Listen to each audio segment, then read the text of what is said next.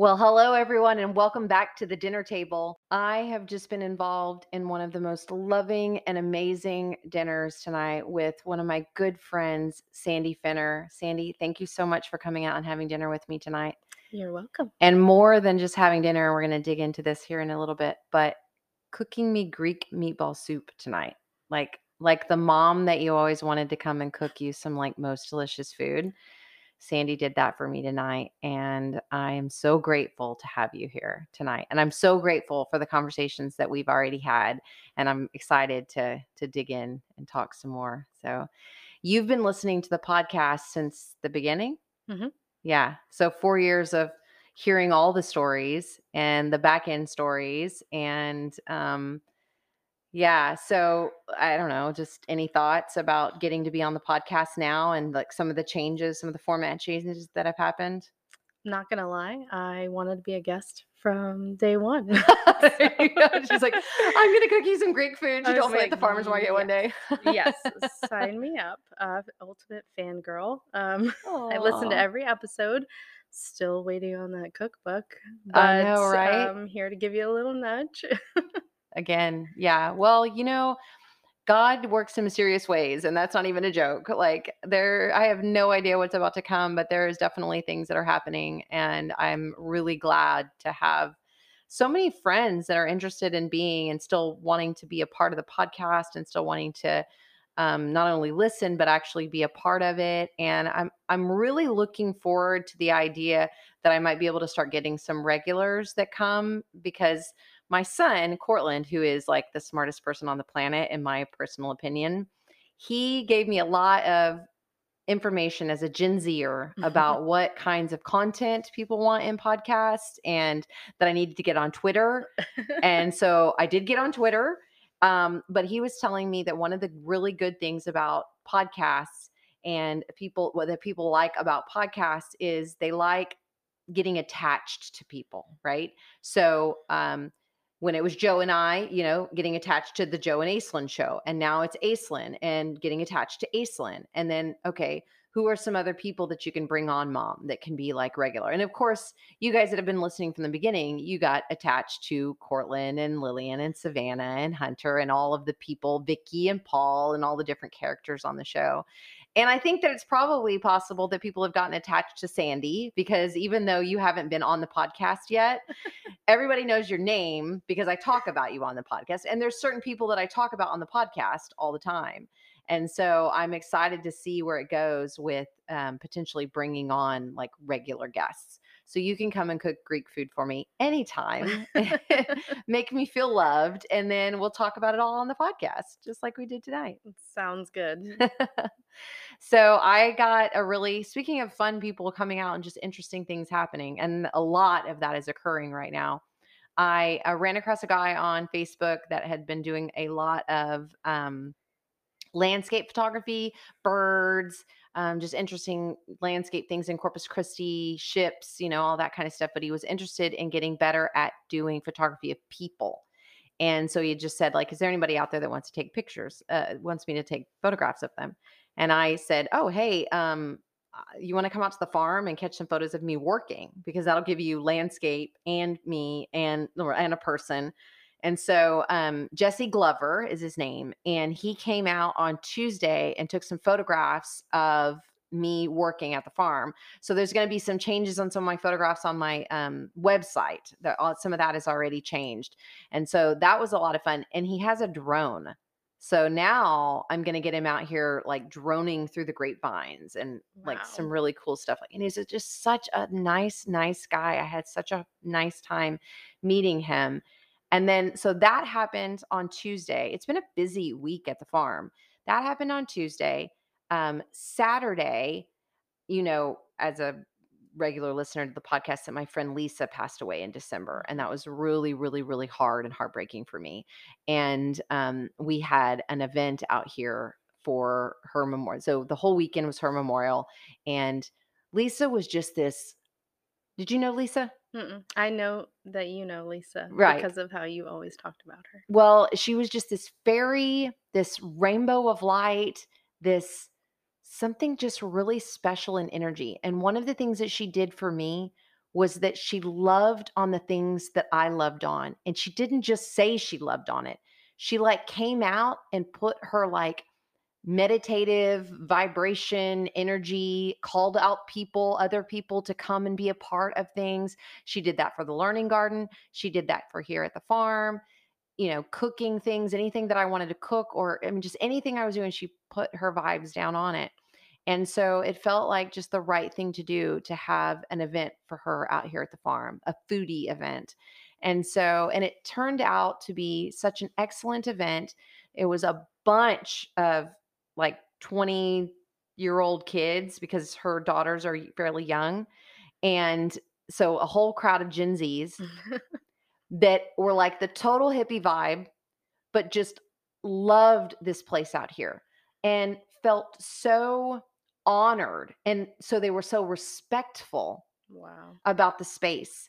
And they were so like, even though I was like, this was probably one of the first times that I'm really beginning to realize that, like, I'm the grown up in the room because my children are old enough to be adults now at a party where they're respectful to the adult at the party and I'm the adult at the party and yes, ma'am, and, things like that.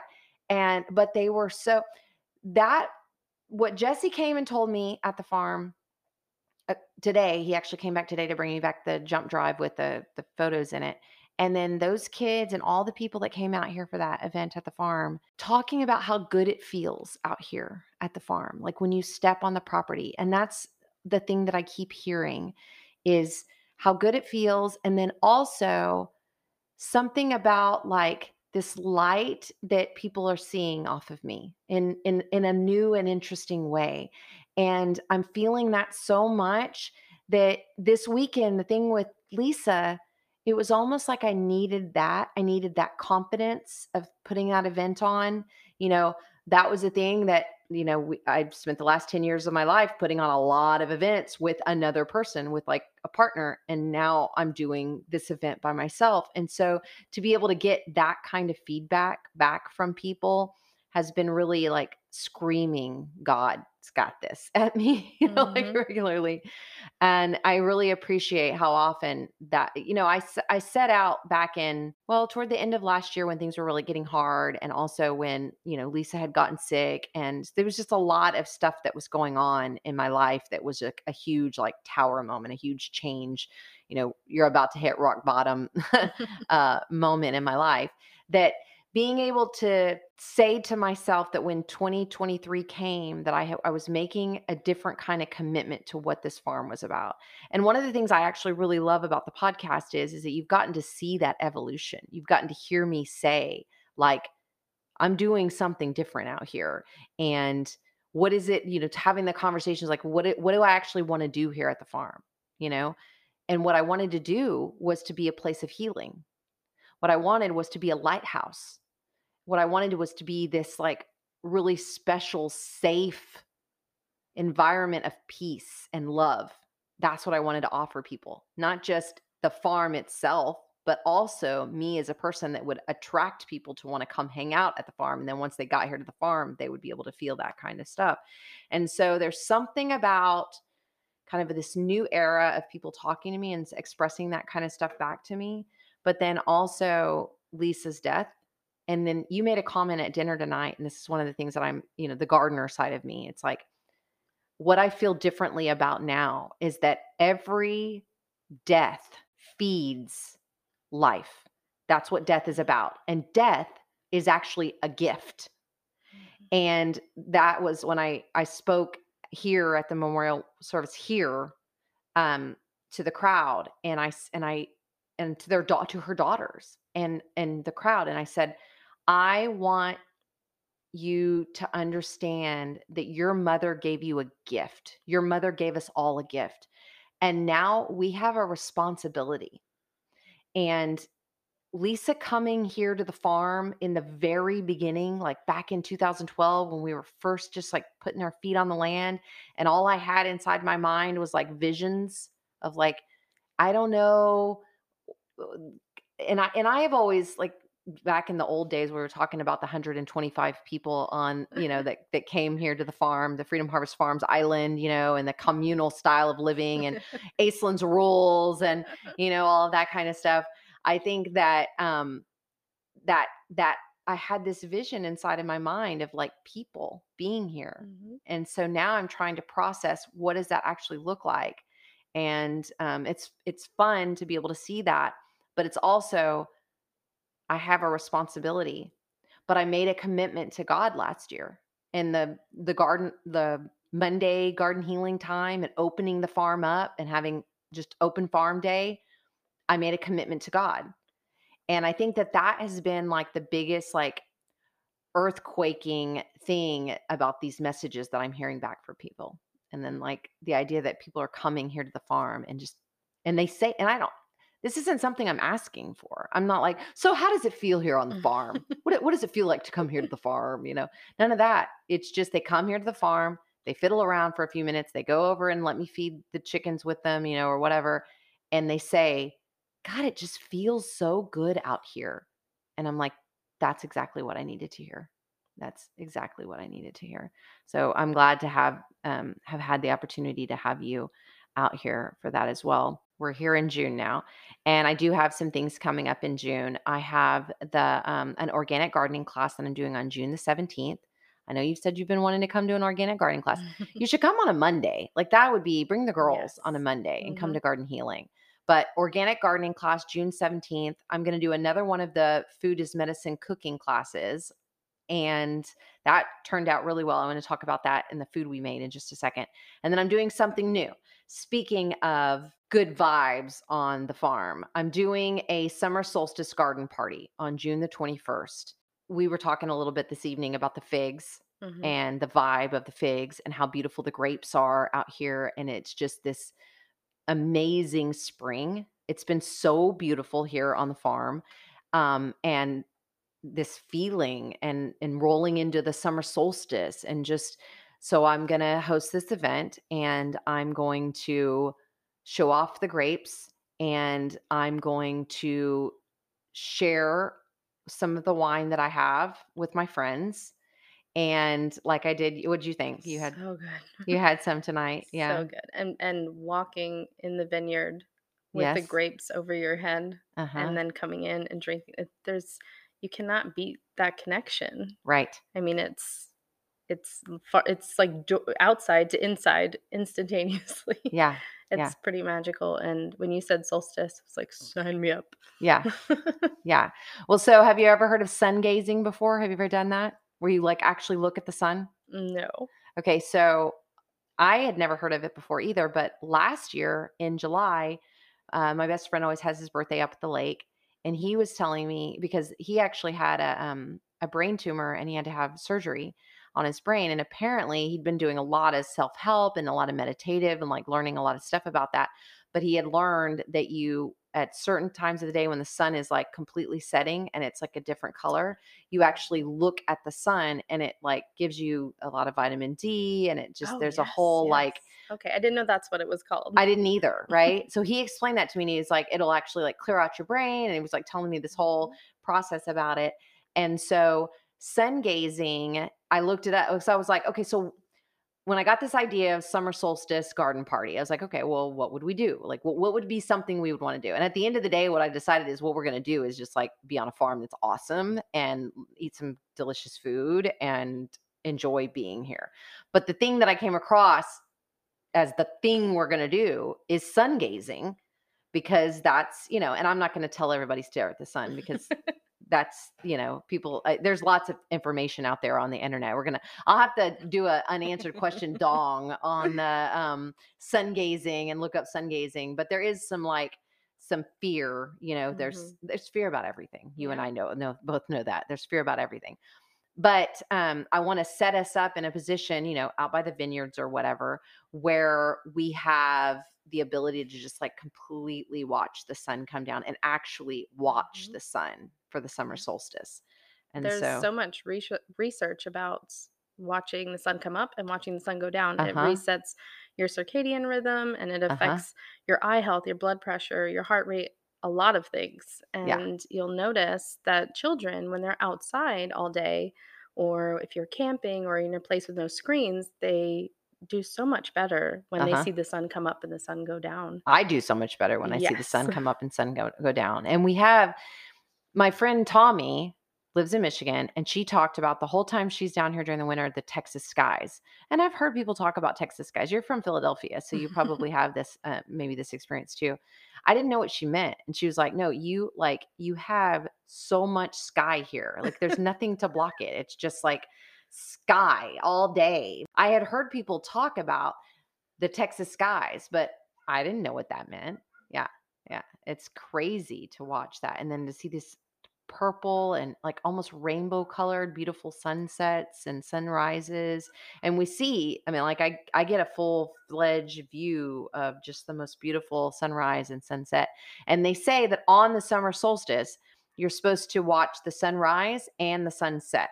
So I'll be encouraging everybody to watch the sunrise that morning and then inviting them to the farm. That's June the 21st. And if you're interested in finding out anything about my June classes, go sign up for my email because I'm going to send an email about it. But also, you can always just DM me. You guys know how to get a hold of me through that kind of stuff pretty easily as well. All right. So last week, and you and I are going to dig into talking about the figs even more. And the figs have been a hot topic over the last couple of weeks. But last week, we talked about the idea that there's a wasp inside the figs. Hmm. And you mentioned, and I had said last week that there are people that won't eat the Yeah. fig because of the wasps.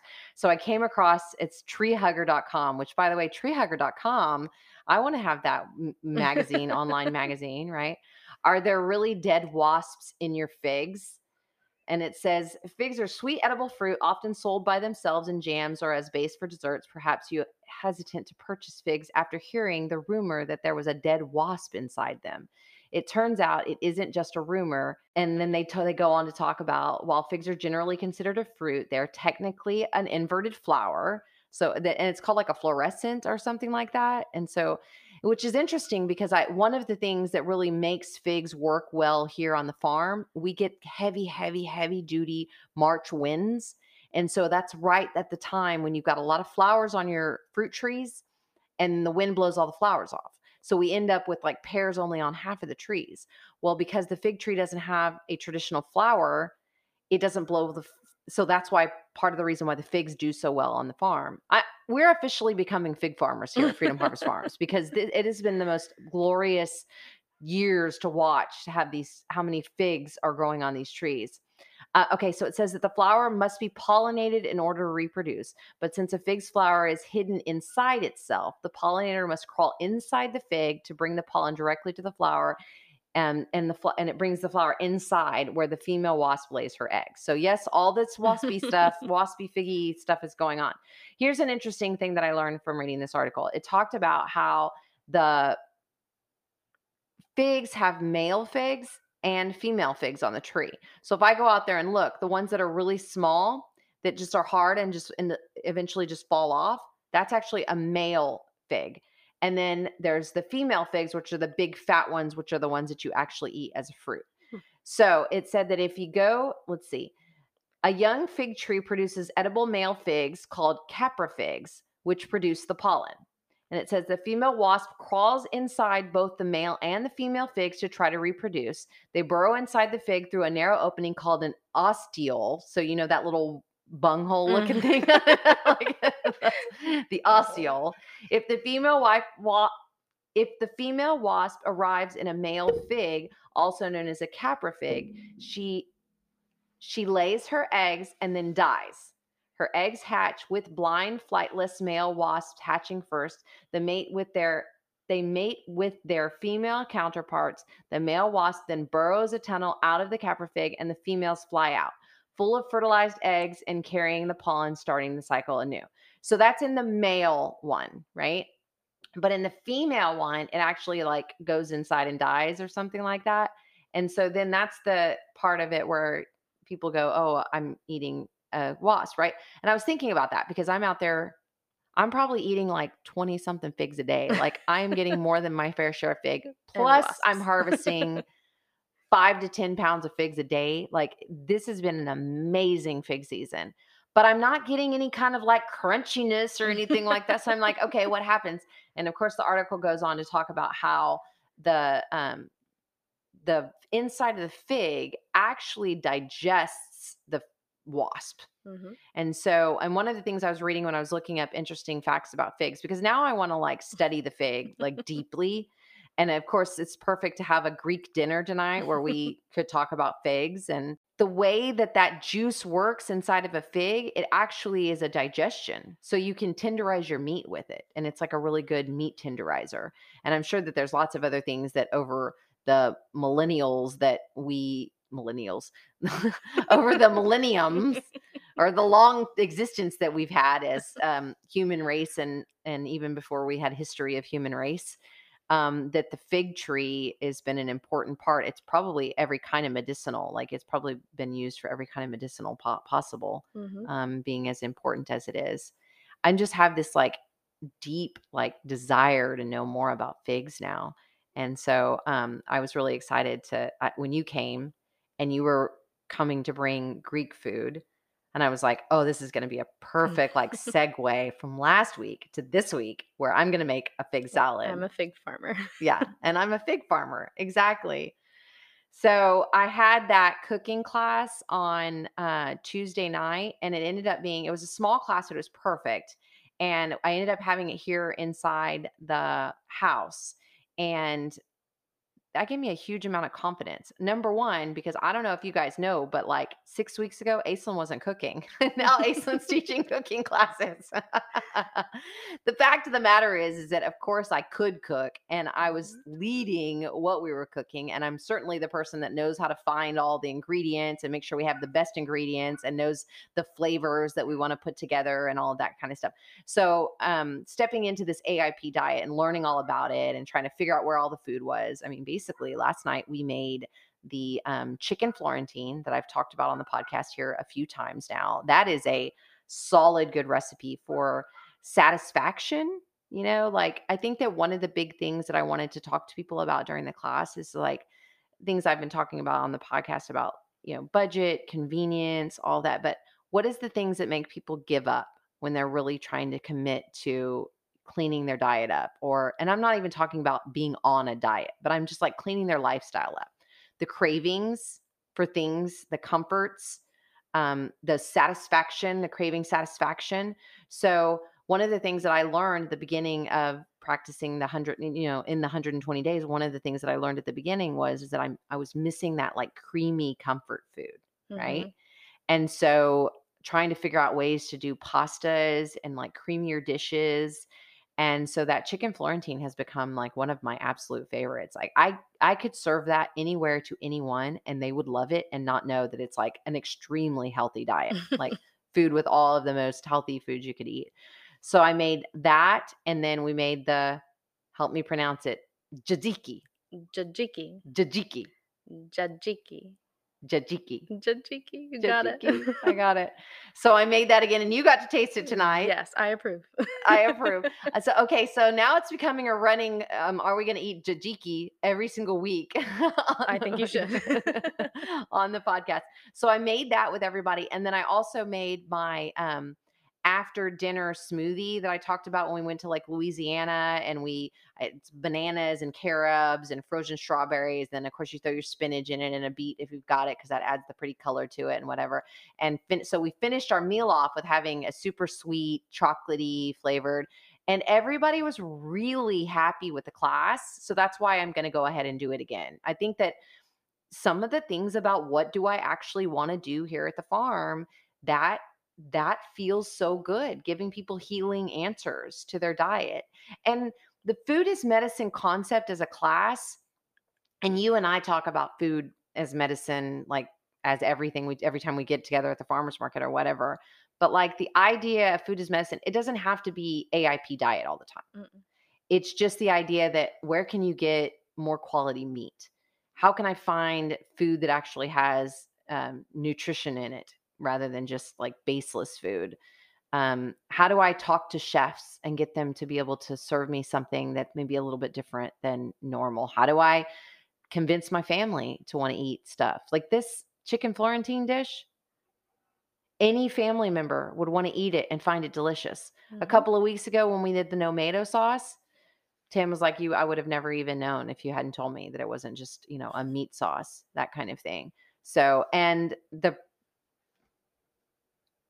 the food that you made tonight, like, you changed up a little bit by leaving the rice out of it, but Mhm. really, that was a very comfort. Now, um, we added the eggs to it because Mhm. and I'm an egg eater, but that's part of the thing of me saying, like, food is medicine doesn't have to be only this diet. It's just, what are we trying to do? We're trying to help people deal with their inflammation, their skin rashes, like, I mean, I don't know, like headaches. I mean, what are It's some of the not a things? medicinal diet. It's either feeding disease or fighting disease, always. So, food as medicine is what side is your food falling on?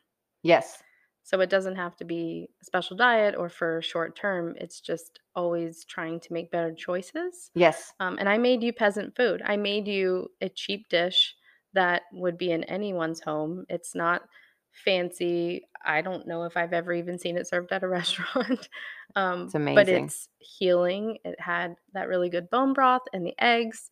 It doesn't have to have meat, but we put meat in there. We omitted Yeah. what didn't work for your diet, and it was still very satisfying and filling and warming, and that is medicine in not only the nutrients of the food, but in the feeling that you get from breaking bread with someone else. Yeah, you were So talking about that, about that Greeks are like, they might smoke cigarettes and drink alcohol and, all this stuff, but they'd live, blue zones, and they live such long, happy lives. And I immediately said it's because they're loving. It's because their heart is in it.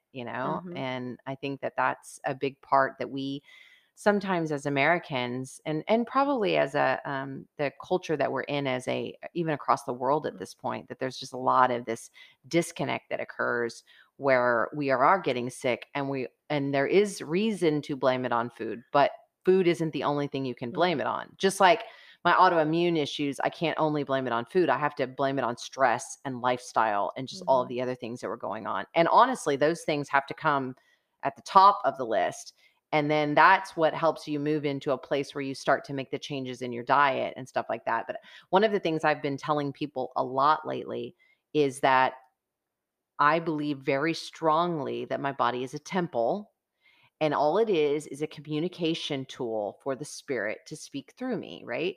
And to communicate through me, hands and feet of God, that kind of thing. But also to help me understand something I need to fix. And so if my body's screaming something at me, could be any kind of like major disease, or it could just be like a certain pain, like a sciatic nerve in your back. What is it that your body's telling you? And where is it holding on to some kind of trauma that you need to, look into and ask the spirit to help you through?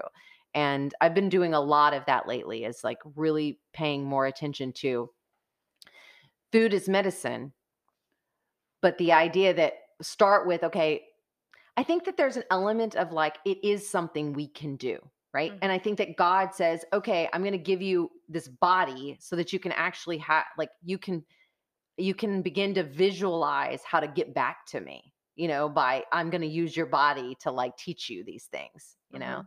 Everything. I always talk about like space and time. Like, now we're getting all the way out there, but I always talk about like how space and time is a gift too, because it's Mhm, like, if you could create the way, if you understood how easily it was to create instantaneously everything you think about, you would be killing people with every thought you had. You would be like doing some really horrific things. mhm, God gave you space and time to figure things out before you destroyed, like before you created hell, right?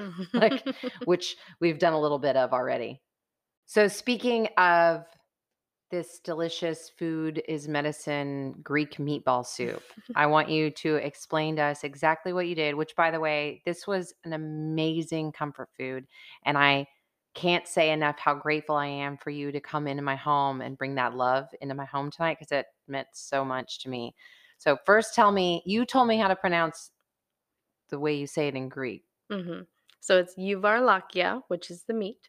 Uvarlakia? Avro limono. So little meat Uh huh. balls, little meat barrels, Uh huh. egg and lemon. Nice. So the egg and lemon is often made by itself or with a chicken chicken soup, Uh-huh. but the little meat is the difference. So we did meatballs. I don't do little barrels. I do little meatballs. Nice. Look, do they make them like actual like little barrel? Do they make them a different shape instead of Yeah, a they ball? can. Hmm. Interesting. I loved hearing the stories about your dad. Like that was the first thing, because she came in and just like set up house, and first of all she goes, "Don't forget I'm a doula. I just make myself at home in people's houses." So she came in and she just started setting herself up. But the first thing you started telling me was about how your dad made food for you and how much that meant to you. And I think I'm always trying to recreate the feeling I feel when I go to his house, the welcoming and the feeding the masses with just really basic ingredients, which I mhm, think is what we have lost as a society. We've overcomplicated things. mhm. And that is what prevents us from loving on our neighbors and bringing people in and hospitality, and why it seems so difficult because we have just made it so crazy. Yeah. Everything's gotta be perfect. We have to try new ingredients. We have to have all Yeah. these special sauces, and while those things are fun, they're not practical for really bringing people Yeah. in often. And so I'm always trying to replicate the magic that is Nico Uh-huh. at his home. And he And lives in Philadelphia he lives still. in Philadelphia, Mhm. and his sole purpose in life is to feed people. Me too. um, Sometimes to a point where you're thinking, I could not possibly eat another bite. I'm not gonna make it. And he's like, how about some more? I love that. It makes him feel really good to feed people, and healthy food. He is very adamant that you're eating good, nutritious, filling food. Mhm. So it's a lot of eggs and meat and rice and vegetables, and fresh baked bread and feta cheese, and that's about it. It Uh-huh. doesn't get any more God, that sounds complicated so than good. a little olive oil, a little salt, a little pepper, and yet people just keep coming back. And there's something so great about the little pressure that that puts on the guest as well, to Uh-huh. think they made this fancy salmon and Right. capers and like tiramisu, or whatever fancy meal you can think of, puts a lot of pressure on your guest as well to enjoy it. Mhm. And maybe that's a little too much for them. Maybe they don't eat fish. Maybe, Yeah. they try not to do the sweets. But when you have very simple food that you're saying, just join me at my table. This is just a regular Tuesday dinner. Mhm. It makes your guests feel like you're bringing them into your real space, not your representative space. Yes. Yes. And that felt so good because this soup that you made was really very basic. I was very surprised at like the simple, so tell us the simple ingredients that were in it. So I had a big batch of bone broth that I made with leftover bones, Mhm. very inexpensive, very easy to make. It's a watch pot. It just Uh-huh. boils down and cooks, makes this delicious broth that's very healing, has lots of nutrients and minerals, and amazing flavor. Okay, so actually tell us how you do. How many hours? Like what's the So, what do you put in all it right, besides let's just start with yeah. bone broth. Yeah, So, start with bone broth. bone broth is, you're going to collect all the bones that you get from your meat, whether that's beef or chicken or lamb or even fish. And you're going to save those in the freezer until you're ready to make a batch of bone broth. And when you're Mhm. home all day, you're going to throw it on the stove with peppers and onions and celery and garlic and carrots, and then your seasonings of choice. And you're just going to throw it all in the pot, and you're going to cook it down till it turns into this magical, thick, It was gelatinous kinda broth. jelly. Yeah, I Yes, noticed that. and that is your gelatin and collagen and all of those delicious things, that come out of bones that we need for our bones and our joints. Right. Um, and so you can make a batch of that. You can can it. You can freeze it. You can I wanna learn dry how it. to can it, by the way. When you were talking about that, I'm like, I want that's one thing. I did tell my mom this morning that I need to get a little bit more experience with learning how to can some of this stuff. Mhm. She makes the fig preserves. She just made some rotel, with the tomatoes and the peppers and stuff like Mhm. that. And so that's a skill I don't have. So I need to learn some of that. I would love to work with I you. Yeah. just learned how to can this year. I taught myself. Good for you. In the last year, I was a commitment I made for 2022 that I was gonna learn how to can, Uh-huh. and I don't know what I was so afraid of. It Right? really is easy. Yeah. Do Everything you have a pressure canner? Mhm. Yeah. Yeah, Uh-huh. everything is just devoting the time to doing it, and that, Uh-huh. again, is where we fall short, is making space for things that we enjoy and we feel are important, but that's an opportunity cost, right? You're not doing something else, you're staying at home doing something on your stove, but it really is very life-giving to feel that you can make nutritious food and Uh-huh. feed people. Yeah. This is life-saving stuff Yeah, it here. I is. mean, this is medicine. I mean, Right. this is what we make children when they are sick. Uh-huh. So we made the bone broth. I had a big batch of that, and I, try to slip it into everything. If you're whatever you're cooking with, whatever you can cook with bone broth. Yeah. So we had that. We had some lamb from Turkey Hollow Mm. in favor Mhm. of ground beef, which is Mhm. usually what I use because I Mhm. don't always have lamb.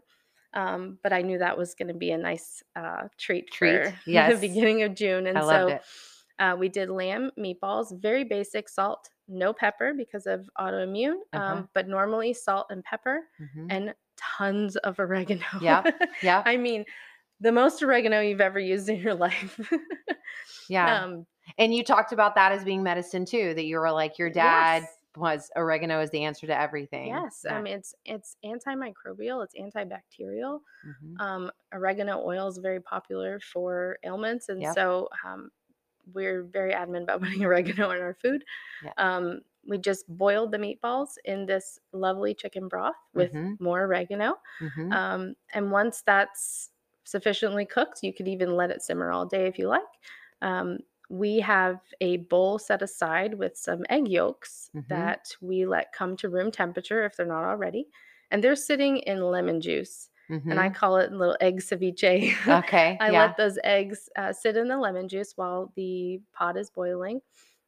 Greeks are also very much about lemon. If you didn't know, Uh-huh. Okay. at restaurants, there's not ketchup on the table, there's a bottle of lemon juice. Nice.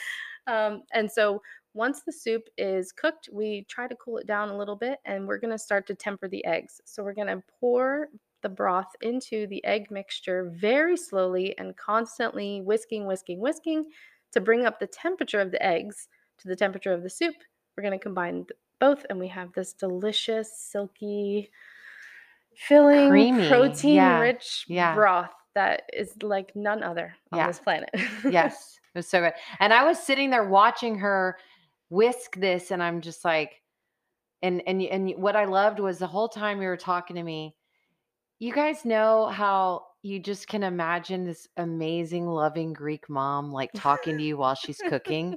This is my friend Sandy, you guys. I'm not kidding. And she's like, you have to learn to take time.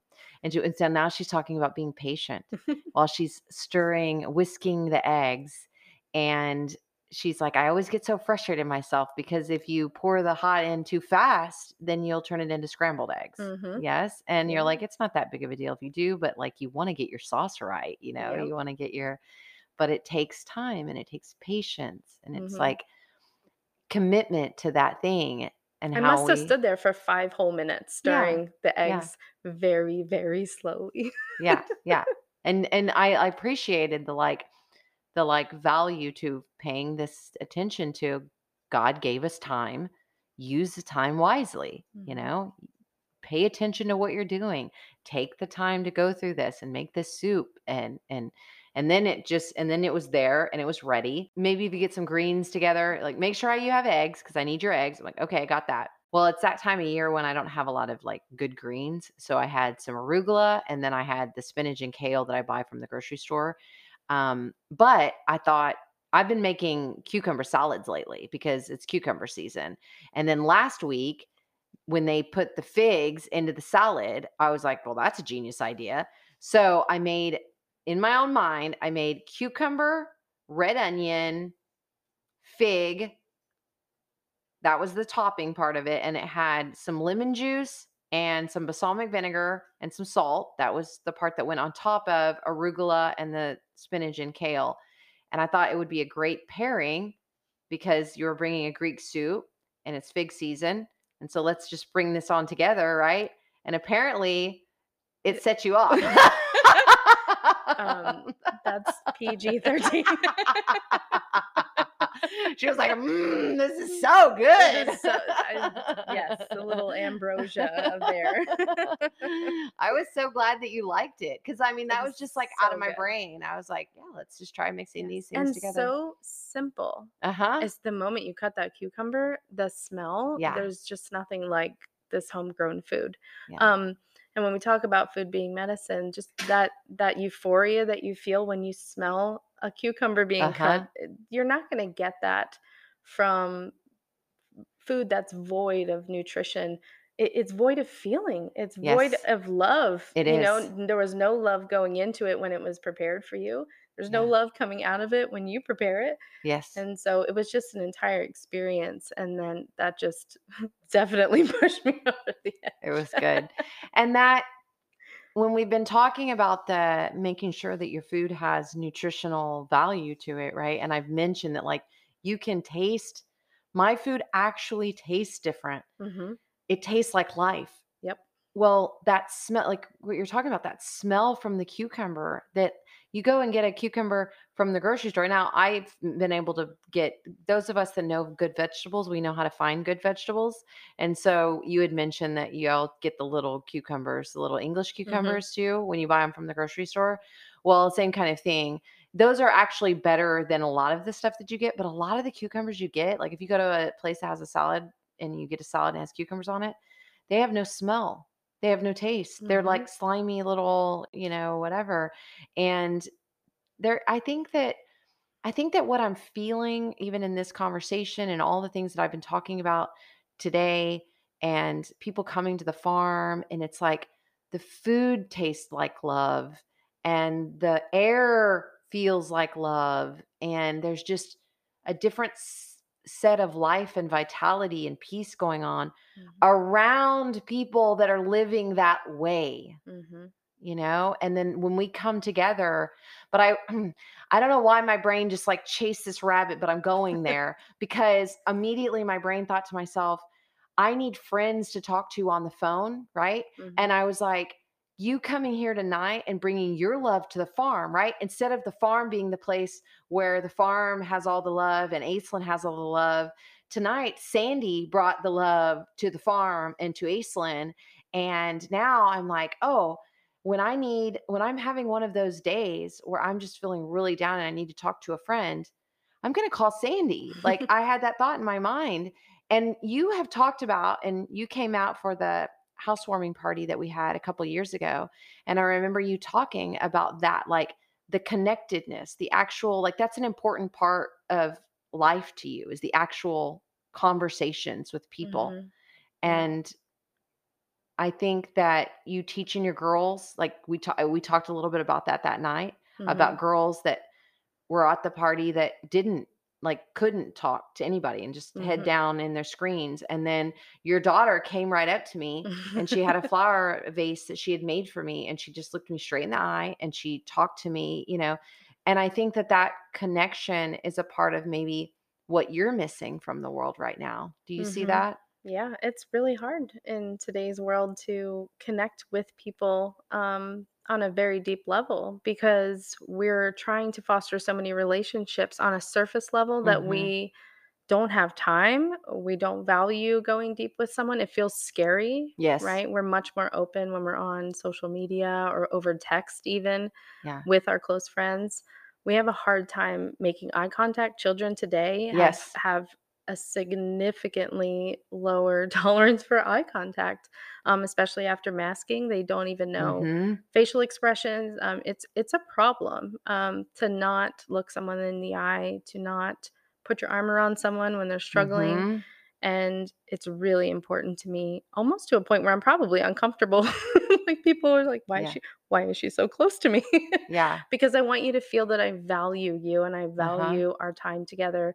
And when you slice a cucumber for me, I want you to know that I appreciate you doing that for me. Because Uh-huh. you could just buy some pre-sliced cucumbers from HEB and they're void of everything that's good, and you could throw them on the table and say, "Well, that was cheap and fast," and, be on your way. But it's all those little things, all those little intentions that's how you're showing people love when you have very little or when you have a lot. Mhm. And so the point of tonight's meal was to show you that you could do a lot with very little, Uh-huh. on any budget. Yeah. And that's really important to me because everyone should have access to that, at any income level, that feeling. And the world has shown us that we are not doing it right. The Right. world has this. It's not sustainable, it's not working, we're all Yes. sick, Greece and Italy and mm, India and all these other countries have mastered this art of hospitality, and yeah. we are lacking. Well, one of the biggest things I've learned over the last 6 weeks of my life is wealth. Like, the wealth, a different understanding of wealth, and looking around at, like, my friends and the way that they've come through for things, right? And so people are, if you have to go through something, this is a pretty freaking great place. This farm here is a pretty freaking Mhm, great place. And you have skills, you have time to do things, and you can take simple meals and teach people how to eat good food, and they love that, and they're coming to you and asking for help. But then if you think about like what you just mentioned, Greek, India, I mean, like, I've been doing a lot of studying in books recently about other cultures and how they're so happy, mhm, but here we have so many conveniences and so much stuff and money, and we're not happy. mhm, And this idea, I'm going to talk about these books on a podcast with somebody soon, but Ishmael and the Story of B, and talking about the takers and the leavers. And the mhm, takers were the people that just like our culture basically, where it's just like everything is about us, the world is about us, and mhm, we're here to just take everything we want, just strip, strip, strip, strip, strip. And we're supposedly the rich or the wealthy, mhm. and the poor people are just happily taking what they need and Yep. leaving the rest. Mhm, The animals take what they leave the rest. And it doesn't mean, and this is where even I can take this all the way back to like the idea that death is a gift, that animals kill other animals, but it's not to just kill things. mhm, It's to actually, like, it's a part of the system and mhm, the inner relationship of the how things all work on the planet, right? mhm, And so that's part of what Ishmael and Story of B talks about. There's a lot in that book, but in those books. But one of the things they talk about is this idea that there's the takers and the leavers, and the leavers just are happily enjoying their life, and they're trying not to think about the future, and they're trying not to think about the past. They're not worrying about dogs, and animals certainly aren't really worrying about the future. All they're worrying about is their next meal. A lion, all he's worrying about is his next meal. He could literally be laying down with lambs as mhm, long as he's not hungry and it's time mhm. to eat. Well, we're definitely a culture of the self, and we talked about that, Mhm. that everything is about us and what Mhm. we want and what we need and what we want to do, right? And Mhm. we're not a culture of other, right? Of those other people that we need to love on, and our neighbors, and that is all that we're called to do, is love on our neighbors. Mhm. But we are very self-centered, and we think that we are the cause of everything. We think we are the solution to everything, and we're Right. just not. Yeah. And so, And fe blaming ourselves and feeling guilty about selves is all about self, yep, it all of that still stuff. comes back to being selfish. Uh-huh. When we think that we are the key to everything or to nothing, we're still just focusing on ourselves. And feeding people is a way to focus on others, with whatever you have. And if anyone is struggling with hospitality or bringing people into their home, or maybe even a central meeting place, to feed people, you can do it with whatever you have. And actually, lower income families, donate more than Oh, yes, they do. higher paid families. As an executive director or doing nonprofit, I mean, I've stayed in the field of wellness and nonprofit my entire professional career, and I can tell you, hands down, no questions asked, low income people give significantly more money than higher income people. Even if Hmm. higher income people give larger amounts, there's less people that do it, and it actually, it probably even balances out completely. Like, Hmm. they just give more money Yep. based on the amount of money that they have to give. Hmm. And I think about that too. Like, I think about the way we give, because when you're with people that are in need of things and you have this feeling in your heart, you have something to give and you give. But when you put yourself inside of a wealth capsule, a fancy car, a fancy house, a fancy private jet, a fancy, vacation on a yacht, all of these things, you actually put yourself in a wealth bubble where you Mhm. actually don't even encounter Yeah. you have assistants that help you out with people, you have, so you don't actually you're isolated. Mhm. And so then you don't even know Yeah. what your fellows need, Right. and then sometimes that's where cracking points come for some wealthy people. It's like, someone really close to them dies or needs something and Mhm. they crack open Yeah. because they needed someone. They needed people. And we need to be needed as well. Mhm. So, and I said earlier, not only did I have someone in my home who was willing to help me with the cooking Mhm. at a birthday party, so I could attend to other things. Not only did I need that person to help me, but that person needed me to need them. Yes. They wanted to feel useful and valued, and saying yes, it's difficult to say yes to help, but Especially when it you're a control freak and you wanna be in control of everything. Because yes. I think about that with the garden a lot. People want to offer Mhm. to help, and I'm always like, "Oh, I don't know, Yeah. whatever." Or you're a martyr. "I'll do it myself. Yes. No one knows how to do it right. I'll just do it." Yes. But Yeah. we really need to share, as my sweet pastor always says, our time, talents, and treasures. And Mhm. you may not have all three, and that's okay. But whatever you do have to share in your way that Yes. works for you, you have something to give to others. And it doesn't have to be money. It doesn't have to be time. No. It doesn't have to be food. But you have something to offer. We all are here for a reason, and we all have something to give. I think about that, and I mentioned it tonight, that, I always felt like a little bit, there's a lot of me I'm learning a lot about me right now, and a lot of things that I might have in the past seen as, like, arrogant or egoic the way I handle things, like, what I do for people. And I'm not saying I haven't actually shown up and wiped butts or whatever, done laundry or whatever, because yeah, that has happened too. But the biggest thing I do as a compassion share is to actually share what I'm going through.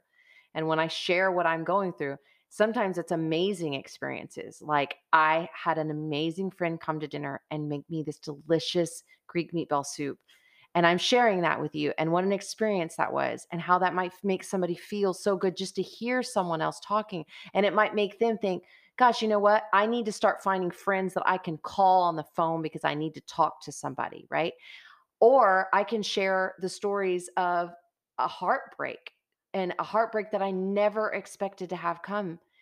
And there are other people out there that are having to face heartbreaks. And so the way that I do compassion is my way of doing it, Mhm, right? And in the past, I thought a lot about the way, like, oh, I must not be compassionate because I'm not quick to show up and cook for somebody. mhm, Or I must not be compassionate. Or I'm arrogant because I tell everybody all of my stories about everything I'm going through. And so there's the selfishness that you were talking about early in me being like, Aislinn, and the way God expresses himself through Aislinn isn't good enough mhm, because she doesn't do it this way, the way other people do it. mhm. No, she does it the way God wants Aislinn to do it. And if she's not, well, it's very challenging. And God has proving to her that she's doing it herself and not letting God do it. A And I've good spent a a good lifetime. thump on the head. Good Lord, has he taught me many, many times in the all my adult life, and certainly I'm sure in my child life too, but all of my adult life, every single time I go along. I mean, Grow Local, at the beginning of Grow Local, every single thing that I've ever started, I've been on God's path. And then all of a sudden, I'm like, as soon as I got like, all right, I got this. And then I take off. And then the next thing I know, I'm carrying like 20 loads of bags of rocks and whatever. And God's literally just sitting there going, hey, man, if you ever want to come on back, we can try this I again. sure can help you carry those Yes. rocks. I can literally carry them for you. I don't know if you've noticed that, but But, you open your home. You live here on the farm, and you open your home to others, and let us walk through your blood, sweat, and tears, literally. literally. And I'm so excited for you that you are inviting people into your home, because I know it can be hard when your business is your home, and you Yes. have to have healthy boundaries, definitely. But the fact that you're bringing people in, I think, is going to just explode you on the inside. Like, your heart is just going to be so filled with the people that you need and the people that need you. And I'm so happy for you. I have always had a little bit of a dream of a communal kind of thing going on, and I don't know exactly what that means, but stay tuned because I know there's going to be more talk about it.